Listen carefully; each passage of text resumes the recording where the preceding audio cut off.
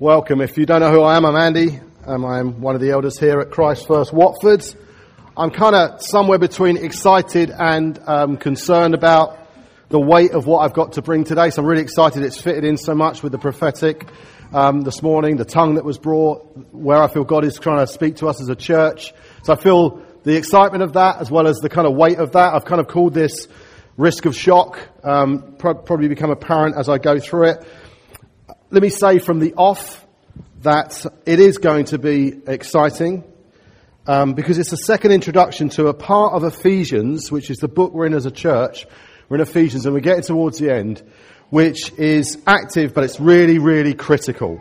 And if this is working, this is what Martin Lloyd-Jones wrote in his book. By the way, before you read that, let me just give you an idea of what it's like being preaching sometimes. This is Martin Lloyd-Jones's books on 10 verses alone.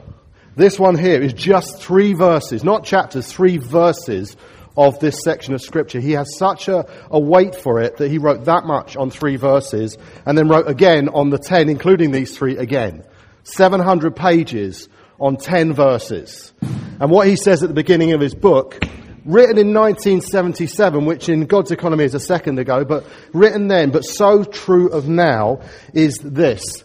There is nothing more urgently important for all who claim to be Christian than to grasp and to understand this particular section of Scripture.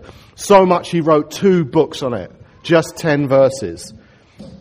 So he's talking about Ephesians 6, 10 to 20. If you are a church goer, you've been around church, you'll know this is the armour of God. Is the section this is about.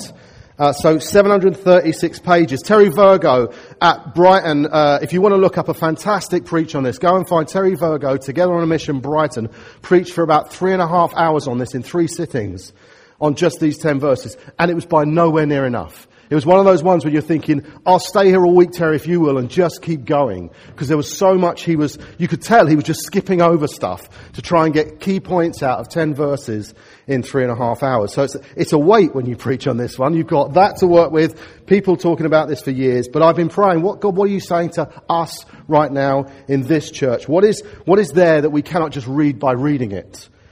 So I think Ephesians as a book, as a letter, of the 6 chapters, we're up to the 6th one, as a letter, has 3 key themes to it for me.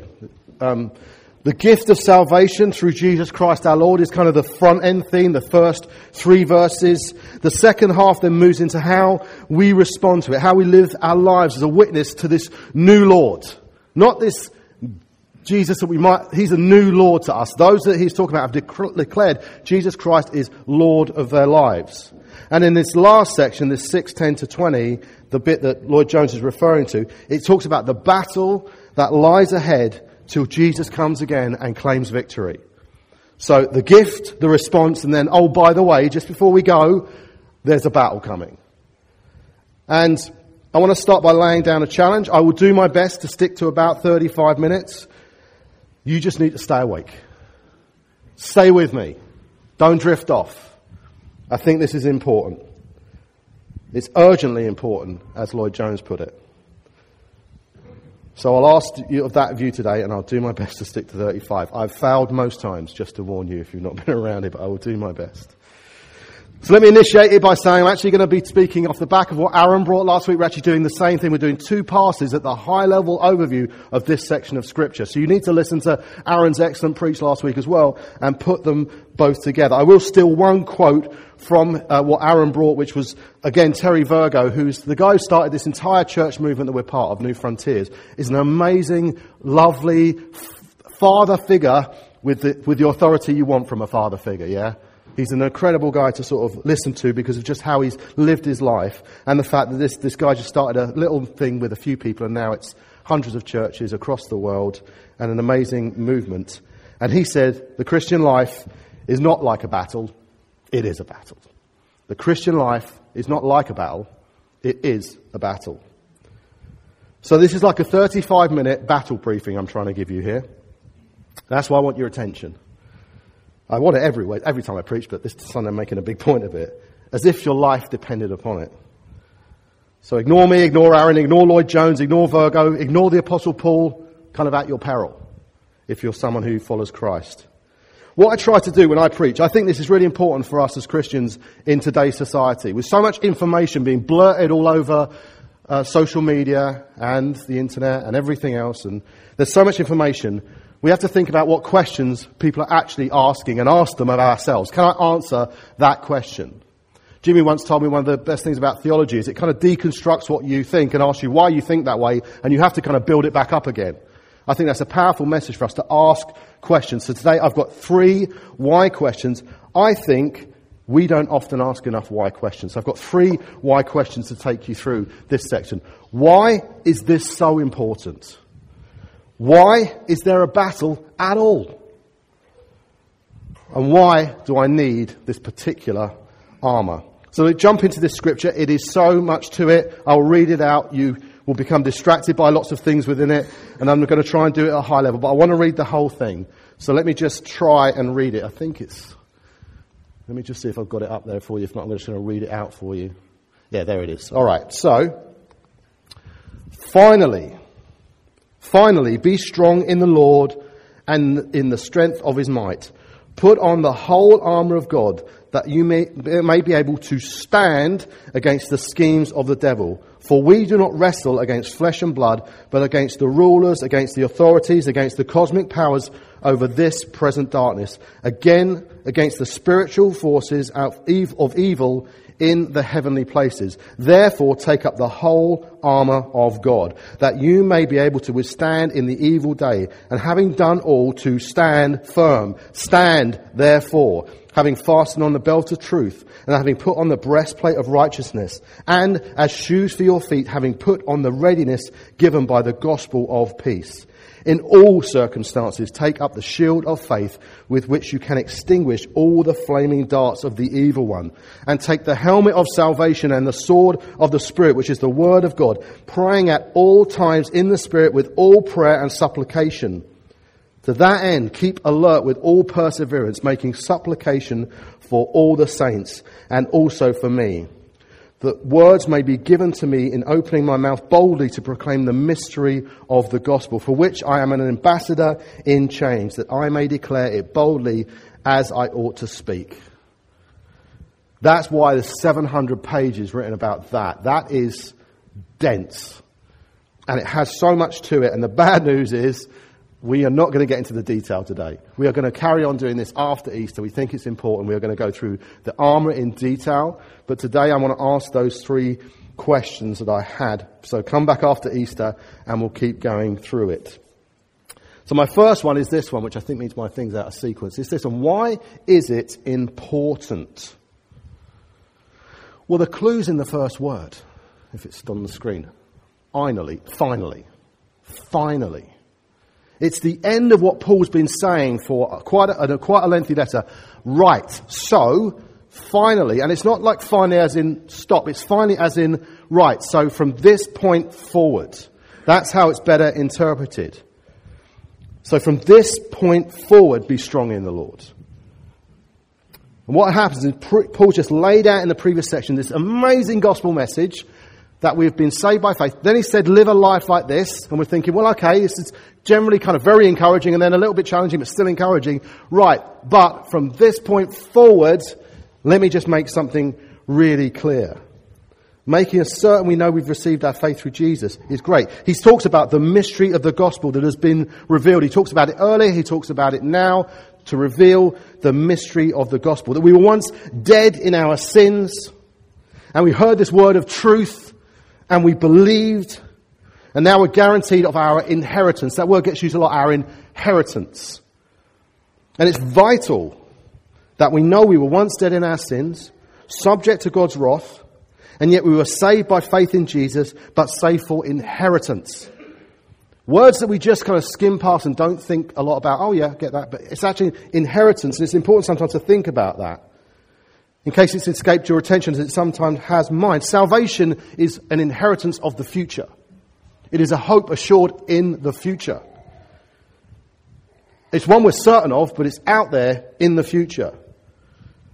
This means we're living in, expression gets sometimes used, we're living in the now, but the not yet. The now, I know I'm saved. I know I will inherit this one day, heaven, this place of no pain and suffering. But right now, I'm here. Living here in the now, knowing it, but not yet. I'm saved. I'm free from the eternal consequences of my sin. If you're not a Christian, you're still subject to the eternal consequences of your sin when you stand before God on the day of judgment, which isn't an Arnold Schwarzenegger movie. Judgment Day is real. There will be a day of judgment. It's in the Bible. You've got to settle your debt. For those who believe in Jesus, metaphorically, when you get to that moment, and don't tell anyone this is a genuine picture, right? You're standing at the desk and they say, here's your debt, pay it. And Jesus comes in and says, it's one of mine. I paid it. I paid it. It can go. Others come in and say, right, what I basically did in my life was this, that, and it. No. What about all these other things you did? No, can I trade them off against the good stuff? No, you've got to pay the debt. Without Jesus to stand in and say, I've got him, you're going to stand there trying to explain away why you didn't repent of your sins and come to Christ. And it's tough. It's a tough thing to take on. It's great news for us as Christians, but we're stuck between the now, this reality, and the then. And Paul's then pointing out, oh, by the way, and what you're walking into is schemes of the devil. What's that all about? I thought church was supposed to be kind of a happy place for smiley people. If you become a Christian, isn't it supposed to be like Dibley? But it's not like Dibley, is it? We're living with the devil, with evil schemes. The sun never always shines in Dibley. It never seems to rain. Why can't I go there? It's not in my notes. I want to warn you against telling anyone, and I've been a pastor at the other end of this difficulty, telling anyone that becoming a Christian means it's going to be peachy. That coming to Christ means that there's no more pain and no more suffering right now. It will all stop. Come to Jesus, it'll all be, you will be healed of everything and there'll be no pain and no suffering. There is healing, trust me, we'll be talking about that later. But total healing there, glimpses of healing here, to tell us what's promised, which is full healing in heaven. To tell people there's no pain and suffering in this life is a falsehood. You're trying to pull your inheritance forward. You're trying to do that, was it like an equity release on your mortgage? Let me just pull some of it forward. And you're setting people up for a real shock. And I've had to pastor those shocks. And it's tough when someone says, it's going terrible. And they told me at that meeting when 400 of us put our hands up, it was all going to be amazing. And it's gone the other way. What's going on? Martin Lloyd-Jones again. You can imagine out of this book I've got quite a few quotes. Let me just see if I can spin over to it. He says this. It is one of the hallmarks of a true saint. We are saints that are saved by Jesus. A true saint. That he never gives the impression that the Christian life is an easy one. Never! The man who gives the impression that it is easy has confused something else with Christianity. The greatest saints have always testified to the fierceness of the battle. Heaven is great. I mean, it is amazing.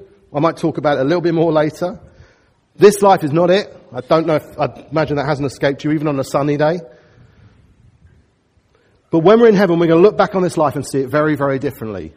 Mother Teresa said this, in light of heaven, the worst suffering on earth, meaning there is suffering on earth, and she experienced it firsthand, a life full of the most atrocious tortures on earth, looking back will seem to be no more serious than a one night in an inconvenient hotel.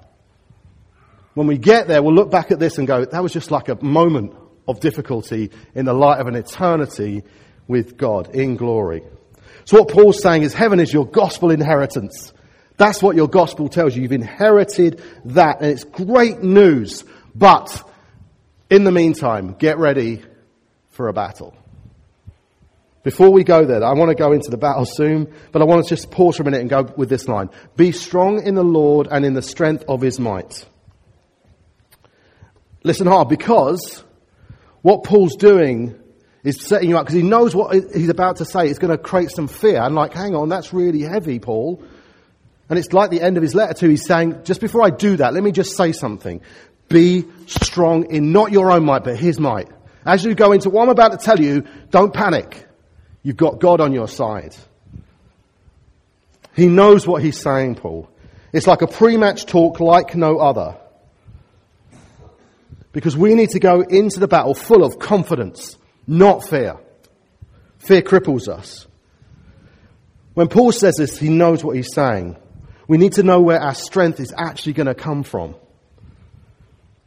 So he's saying, don't be strong in your own strength. Know when you go into this, you've got God's strength. You've got God with you. Go in confident. The one who creates all things and flings stars into space. Who knows if he literally did that? I don't know. But there are stars. I look at the stars and go, oh my word, what a God. Especially when the sun's shining. Don't you look at the blue sky sometimes and go, what a God. He's with you in the battle. He's with you in the battle.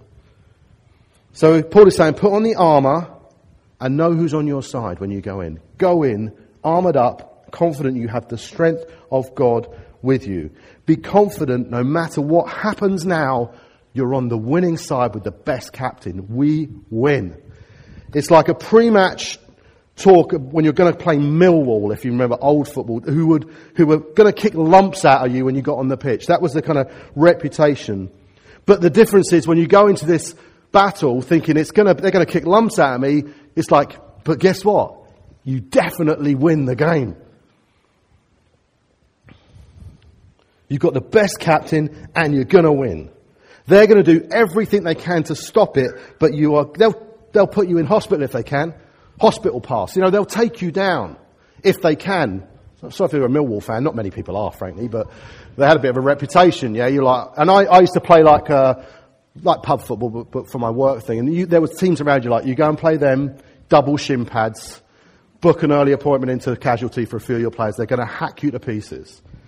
But the difference here is that no matter what you do, my captain tells me we win, and he's definitely correct. He's never wrong. So you go into the game, into the battle thinking, yeah, go on then. I'm kind of ready for this kick, but you're going to lose in the end.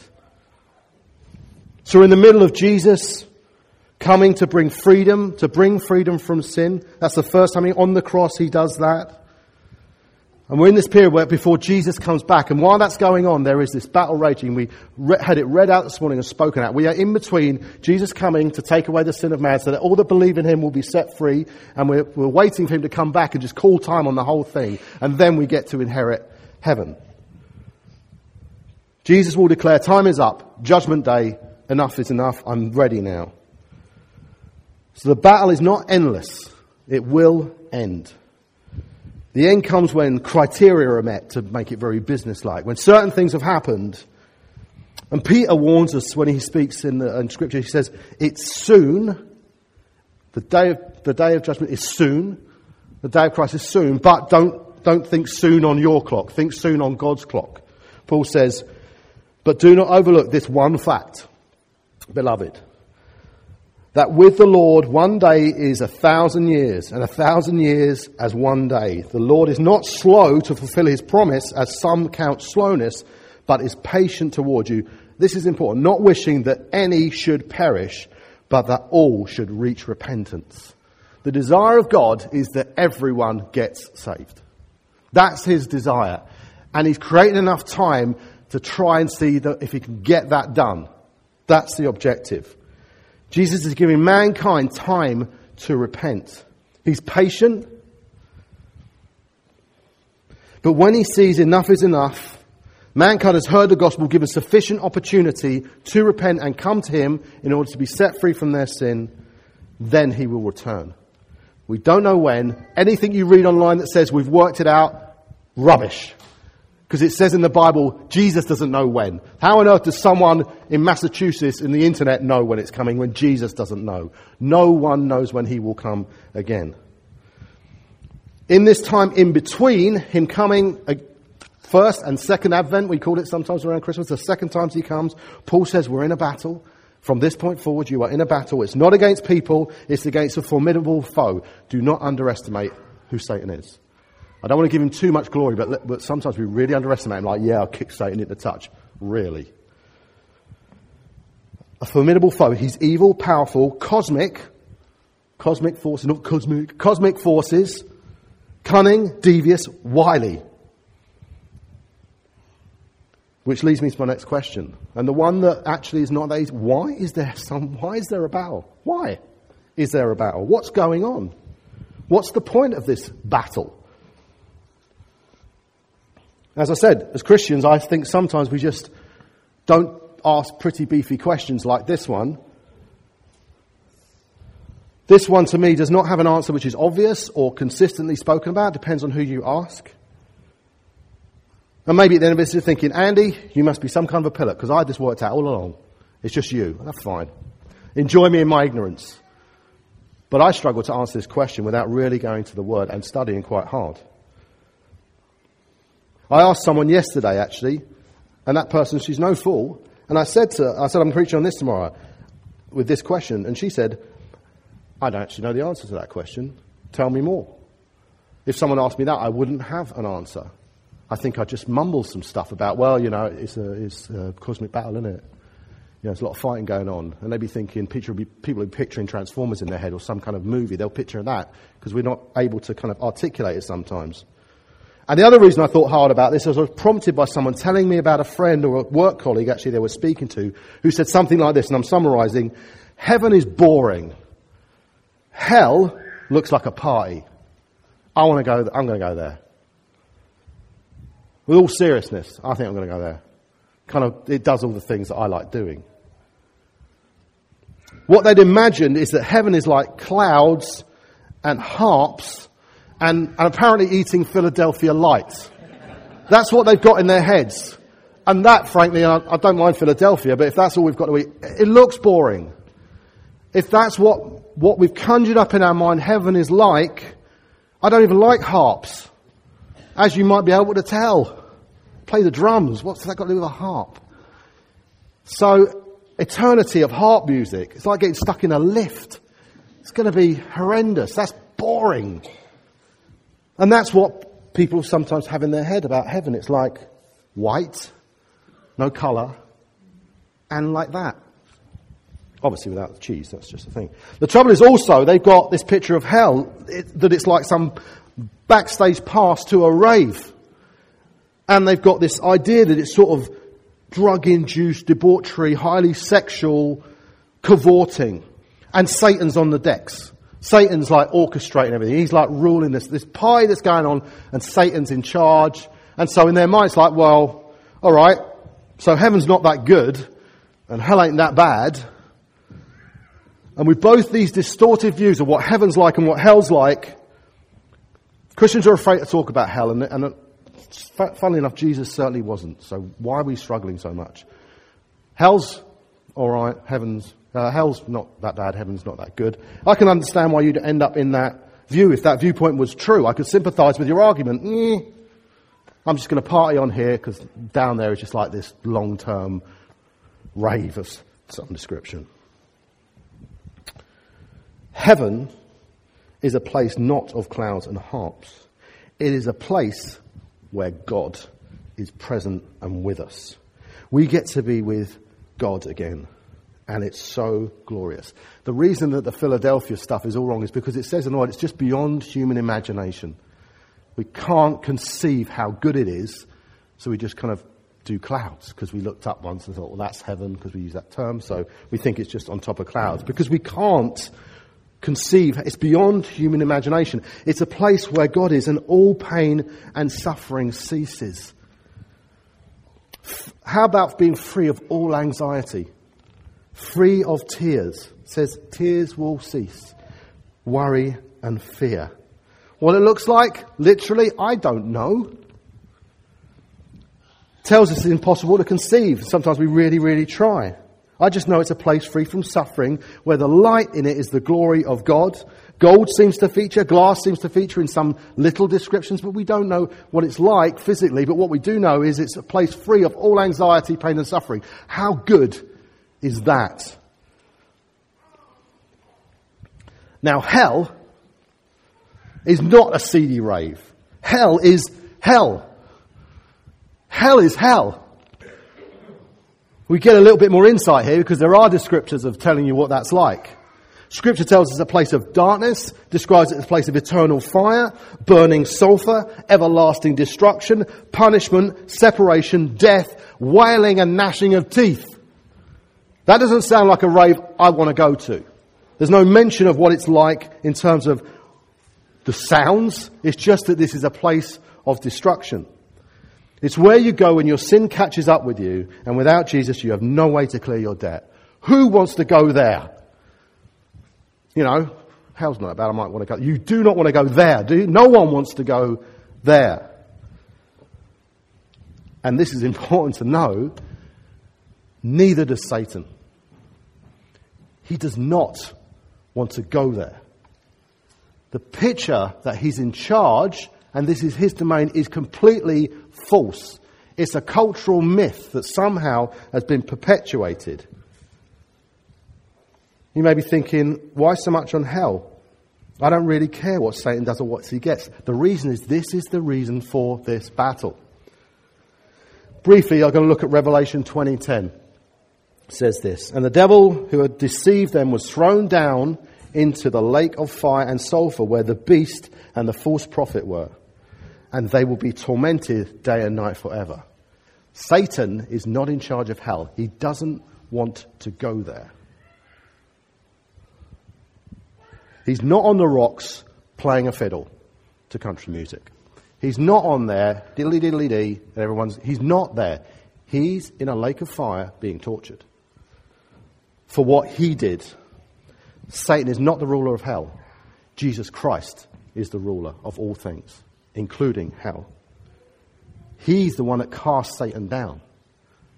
In this big why question that maybe a few of us took the trouble to figure out, I have to confess I didn't do enough. Why we're in the battle against authorities, against cosmic powers of this present darkness, against spiritual forces of the evil one in heavenly places. Why? Do we know why? Why are we involved, and why are we under attack? Why is it going on? Can Satan not read? It's in the Bible. He can read of his fate. Of course he can read. The reason Satan is fighting is to delay going there. He doesn't want to go there. It's like me saying, outside that door, behind that curtain is eternal fire. And you have to go at some point. You're going to do everything you can to stop going out of that door. You're going to delay it as long as you possibly can. Hold it off. I don't want to go there. If I have to go, I don't want to go there now. I don't want to go there tomorrow. I don't want to go there. As long as I can delay that, I will delay it. I will slow that down because I don't want to go there. Satan is trying to delay his grim end. So why attack us? Why is Paul making such a thing? And why is Lloyd Jones saying it's critically important to know about this? What's it got to do with me, and what's it got to do with you? Can't they fight it out for themselves? The thing is, we're supposed to be the ones that carry the gospel.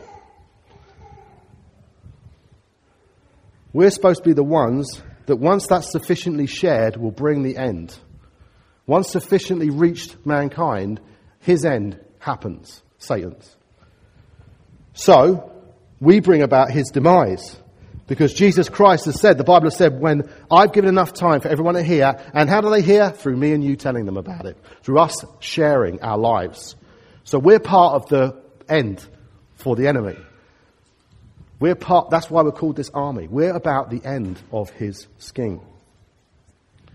So if we are to respond to Jesus' command, and what was Jesus' command? To go and make disciples of all nations. Not to go to church. Although that's part of it, because this is where we come to look at stuff like this. But to go and make disciples of all nations. So we're bringing forward, we're part of his plan to bring the end. And Satan wants us delayed. Why is there a battle? Because it brings the end to his time of power and it throws him down into hell where he doesn't want to go for his eternal torment. Heaven is really good. Hell is really bad. Satan wants to slow us down as much as possible. So that brings me to the last question. Why this armour? It says, therefore, take up the whole armour of God, that you may be able to withstand in the evil day, and having done all to stand firm, stand therefore. Stand, stand, stand. Stand, withstand, stand. We sung The Stand. We studied a lot about standing this morning. Maybe by now it's somewhat obvious. You think, well, if I'm in a battle, I want to have some armour on, I guess. In the weeks to come, we're going to go through the details of that. We're going to talk to you about what this armour is made up of. As Aaron pointed out so clearly last week, the armour is so that we can stand 3 times it says stand. When trials come, as they do, as I said before, the Christian life is not free from trial and issues, but standing firm is powerful when everything else is indicating you shouldn't. Lloyd Jones, again in his book, says about how powerful it is when we stand as Christians, when we stand. And the world sees when everything seems chaotic. Here's the thing to just mention as an aside. It came to me this morning. I was wondering if I would bring it, but I will. Don't confuse the world's issues with this battle. That's a different battle. Stuff going on around the world with Trump and everything else and Syria, that's a different battle to this one. This is the battle against the Christian. This is the spiritual battle. That's a literal physical battle. It may have spiritual elements, but that's a physical battle. This is a spiritual battle. And in the battle against you and me, what Lloyd Jones points out so powerfully is this. When people see someone who seems calm and steadfast, someone who is not utterly bewildered at a time like this, a time of testing for them, because remember, we're in the context of the Christian life here. Someone who seems to have an insight into it all, and who can see beyond it all. They look and say, what is this? What is this person's secret? And you become evangelists just by standing, causing them to inquire after God. In case you're thinking, standing doesn't sound much like battling and wrestling to me. On the cross, did Jesus fight? On the cross, in human eyes, Jesus appears weak, fallen. And there's a paradox in all of that. If you meditate on the cross, you ask, why is Jesus not calling down a horde of angels to just get him off that cross and wipe these people out? Why is he not doing that? Even that is an accusation made to him. Jesus does not retaliate in that way, but takes on extreme suffering, not because he is weak, because he is so incredibly strong. We need to see it. He's demonstrating he can take this for a greater good. That all sinners will be set free. So I'm not going to do that. I'm going to take this, and in my not fighting back, I will be unbelievably strong. So strong that the entire world cannot deny that guy, whether I believe he's the Son of God or not, is unbelievable. Forgive them, Father. They know not what they do. Who would do that on the pain of a cross? Forgive them. They don't know what they're doing. Rather than bring down a horde, smite them out. No, that's not how he responds. We too can witness in how we stand for Jesus in faith in times of trial, but that's not as easy as it sounds, as you can imagine. That is hard to do. So the purpose of the armour is to stand. But what's so unique about this armour? Why do I need it? Well, it's unique because it's supernatural armour in a supernatural battle. He's likely potentially tethered at the time he's writing to a Roman guard.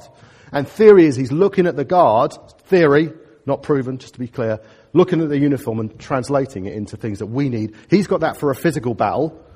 We need those things for a spiritual battle, and then he writes. Because he describes the armour of a Roman soldier, essentially, but he turns it into spiritual and not human. So he says, not in the flesh, not a flesh and blood battle, but a battle against this heavenly force. Human armour will not work in this battle. Now, human armour in this case is things like chin up, old chap, never mind, things will be all right, tomorrow's another day, love is all you need, even Jesus loves you, you know. Just words spoken out with no real depth of understanding. That's how human kind of attempt to deal with the difficulties of life. Human armour is this shallow belief that we can survive in a battle in our own strength. So if we bring human stuff into a spiritual battle, it's useless. Chin up, old chap. Never mind. Sorry about your bank account. Sorry about that issue, but chin up, it'll be all right. That's not going to work in this type of a battle. Stiff upper lip. It's a fierce battle, requires spiritual awareness and spiritual armour. And thank the Lord he gave it to us. This spiritual armour only works for people of the Spirit. It's of no use, makes no sense to a non-Christian. It's useless. It doesn't work. It's uniquely ours because we are the gospel carriers, and he's given this armour to protect the gospel that's in us. The gospel isn't in you. You don't need it. It won't mean anything to you. I don't know if you know the film District 9. Anyone know the film District 9? Great movie. Really good. Bit violent in a way. Strange movie. If you try to explain it to people, it makes no sense. But aliens essentially are trapped on Earth, and it's like a story of apartheid, and they get treated appallingly badly. One of the things they want to get hands on is their weapons, but their weapons won't work because a human picks it up and it won't fire. So the movie has a subtext of how do we get the weaponry from these aliens, and they're not pretty aliens, they're gruesome creatures, and figure out how can we use it. Because every time we pick it up, it's like amazing, and it doesn't work in a human hand. And I won't ruin the film for you, but the story has a subplot of how do we get these weapons to work in the hands they weren't designed for. These weapons, this armour, is for those that believe in Christ in the Spirit and are gospel carriers. And I'm going to focus on two of them just briefly, and I'm going to give us a clear warning. Like I said, we're not going to get into the details, so I'm going to do a brief covering of this one. Truth. The truth of who Jesus Christ is part of your armour. What he's done. To those that don't believe in him, that's just foolishness. It's not true. So truth won't work. The belt of truth will not work. Truth holds everything together like a belt. That's why it's described as the belt of truth. It stops the Roman soldier tripping over. Without the belt, everything, their tunics fall down and they trip up. So he says, get the belt. It sometimes says, gird it. Like, get everything up and belt it together with truth. The truth being, Jesus Christ is the Saviour of the world. Without it, the Christian life will fall apart because Jesus will not be enough if you can't hold on to that fundamental truth, that he is the Saviour of the world and the Saviour of you and me. It's the first thing he mentions because it's truth that actually sets us free. So no truth, no freedom. The second thing I want to mention and probably spend a little bit more time on as we close out is faith. Faith in the armour of God is a shield. It is faith that God, everything that God said will be accomplishment. It is faith in Jesus Christ, that he is in control and he will come again. It is faith that he will build his church. It is faith for every promise that he has spoken over Watford. It is faith for the promises he has spoken over Hemel. It is faith for what he's spoken over me. It is faith for what he said about my children. It is faith for what he said about your family. It is faith for every single one of you in this church to grow in maturity. If I don't have faith for that, what am I doing here? I have faith for these promises of God. And when we lose faith, we lose the hope. What have you lost faith for, brothers and sisters? What have you lost faith for? What have you lost faith in? Because it hasn't happened yet. Because I've watched many things. People go down and people sometimes, and most gloriously, come back up again and thinking, you got through that valley by your faith. That God would fulfill the promises he spoke over you and over the church as a whole. The Roman shield is an important thing. We'll talk in a minute about prayer as kind of one of the things we can do over the shield, but the shield is important for us. And know what the Roman shield was like. The Roman shield was made of two pieces of wood glued together. It's square. If you see those pictures of the armour of God, if you happen to look at this stuff online, and you see like the round Captain America kind of type of shield, that's not the shield. If you see the one that looks like a shield, like, like this, that's not the shield either. The shield Paul is describing is the battle shield of a Roman soldier, which is the kind of oblong one that's covered in leather. So it's two pieces of wood glued together, covered in leather, and importantly missed by some, I'm sure many of you do know this, soaked in water. It's soaking wet. Imagine how heavy this thing is, by the way. Two bits of wood, leather, soaked in water. That was done because Roman enemies would indeed fire these fiery arrows. It was a literal thing he was describing that happens in physical warfare that he's now describing in a supernatural warfare situation. These arrows were dipped in oil, set alight, and then fired. And if these hit you, they inflicted incredible pain, as you can imagine. Not just the puncture of the arrow, but the fact that it's on fire and it's covered in oil. It's going to burn you up. Thing is, if they hit a dry shield, a leather shield dry, that shield will catch fire. So they soaked it so it would actually extinguish a fiery arrow. It would extinguish and put it out.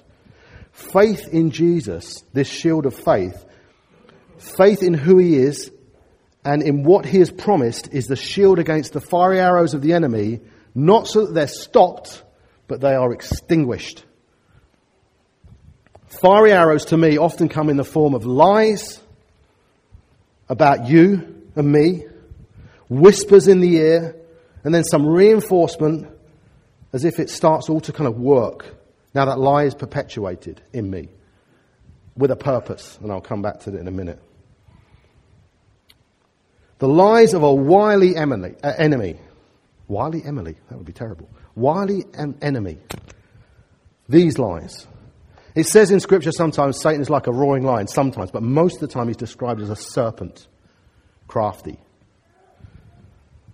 He's merciless. It's not in his nature to show mercy in your times of difficulty. He shoots directly at the weakest point, the good old Achilles heel. If you know the story of Achilles, it was a Greek mythology. It's mythology, by the way, so we're not preaching this one. Achilles is held by his heel by his mother, I think, and dipped into the lake Styx, I think it is, which is supposed to protect him and make him immortal. But of course, because she's got his hand on his heel, it's not covered. And it becomes his weakest point. So the enemy just look for the heel and shoot and kill him by... In fact, a poison dart hits him in the heel, and that's the story that how he... So what's your Achilles heel? Because Satan, the enemy, is not polite.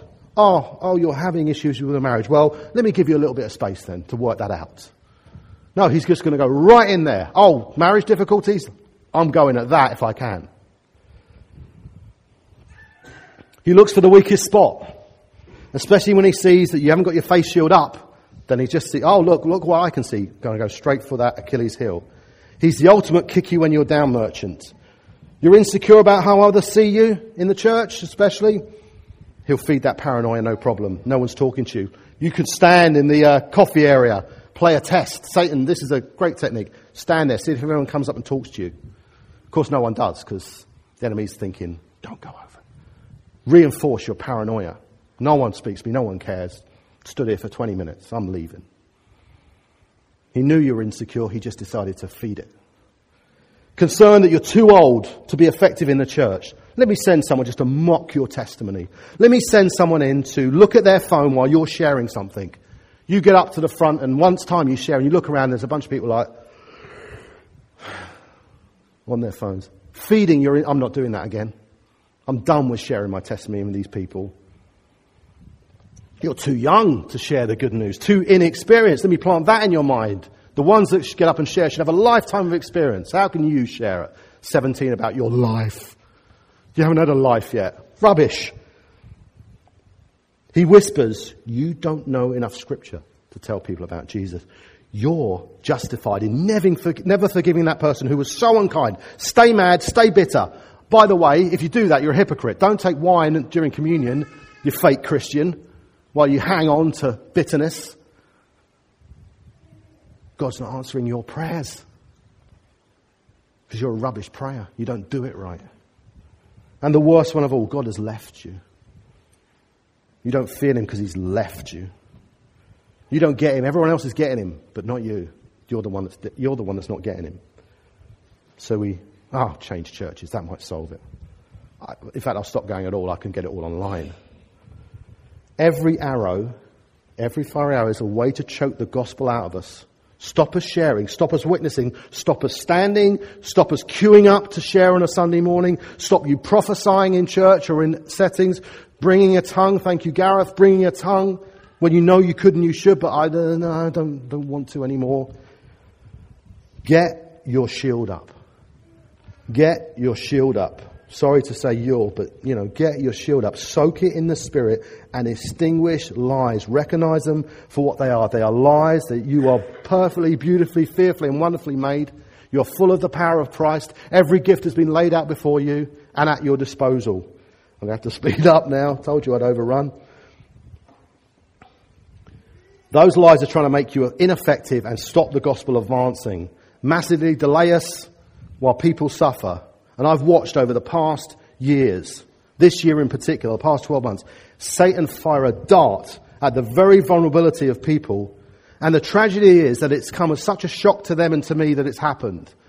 Because I didn't read this and understand it. I was being told, don't be surprised, this is actually what's going to happen. But don't worry, we have the armour. It came as a shock. And that's why I said this is a shock warning. Paul's trying to say, don't be surprised. Don't be shocked. It's very real. But don't think it's like because God suddenly turned his back on you, that's what I told you was going to happen. So I get mystified, including me, that it's such a shock to me. What's happening to your faith? What's going on? Or faith being rocked, or people talk, my life is in chaos, my marriage, my walk, my career. I'm thinking, why am I shocked? It tells me that's what's going to happen. I need to apply the armour and help you put it on. Paul is trying to tell us it's this critically important message. Don't be shocked. And if you get shot because your armour was down, Jesus Christ is going to heal you, he's going to put you right. But once he's done that, and I believe that, if you're saying it hurts so bad, let Jesus heal you. Let us pray for you and get that wound sealed up. But afterwards, will you get your armour up? Don't go, oh, thank the Lord, you've healed me. Good. Oh, not again. No, I've got to direct you towards the shield. I've got to direct you towards that. That's my job. Pray, study, commune with God.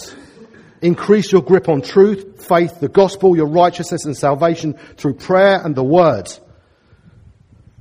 I can't put your armour on for you every day. I need to be putting my own on. It's a struggle for me some days. So before we close, let me end with this description. That the armour, at the end of it, has a call to prayer. It says at the end, praying at all times in the Spirit with all prayer and supplication. To that end, keep alert with all perseverance, making supplication for all the saints. I'm aware that many in this church and others, and some that are not in this church, that are friends of mine, are going through a difficult time. They feel like they're taking a beating. Some are not here because of that very reason. I will not stop praying for you. I will not lose faith in God for you, and neither should you. Keep praying no matter what's going on in faith. Tonight at 7 o'clock at my house, it's a sunny day, you might want to be hanging down the park. Why don't you just kick an hour out, come down to our house, and we will pray for those that are struggling. If you're feeling strong in this, hallelujah, and I feel strong in this night now, it's not to boast, but I feel quite good in my armour. I want to be praying for those that can't get their chin straps on, as was brought at one of our prayer meetings at my house. People who can't get it on, Andy. Us need to be like medics sometimes in the field, holding up a shield while we say, can we help you with that? Because I love you. I need to help you. Not, oh, get your armour on, you fool. No, I want to help, and I'm going to help through prayer. I want to help, literally, I'm going to help through prayer. We will not stop praying for them. We will pray again and again and again. So whether you can make it tonight or not, please pray. But please try and make it tonight, because I know what it's like. But if you say 1 hour, just let's do it, then we will do it. Prayers are like long-range weapons, javelins. There was no description of that. They're javelins they can fire across. Church, I want to end with this. Do not be afraid, but do not be ignorant. Paul is trying to say, that's why he says, in God's might, you go into this battle. Do not be fearful, but please, please, do not be ignorant. We have the ultimate victory assured. We are going to be in heaven one day with God. He's a good father who says, listen, I can't say there's no battle, but I'll tell what, here's the best present I can give you in this life. Once you've received Jesus and the Spirit, how about a suit of armour that's really, really, really, really good? Let me pray.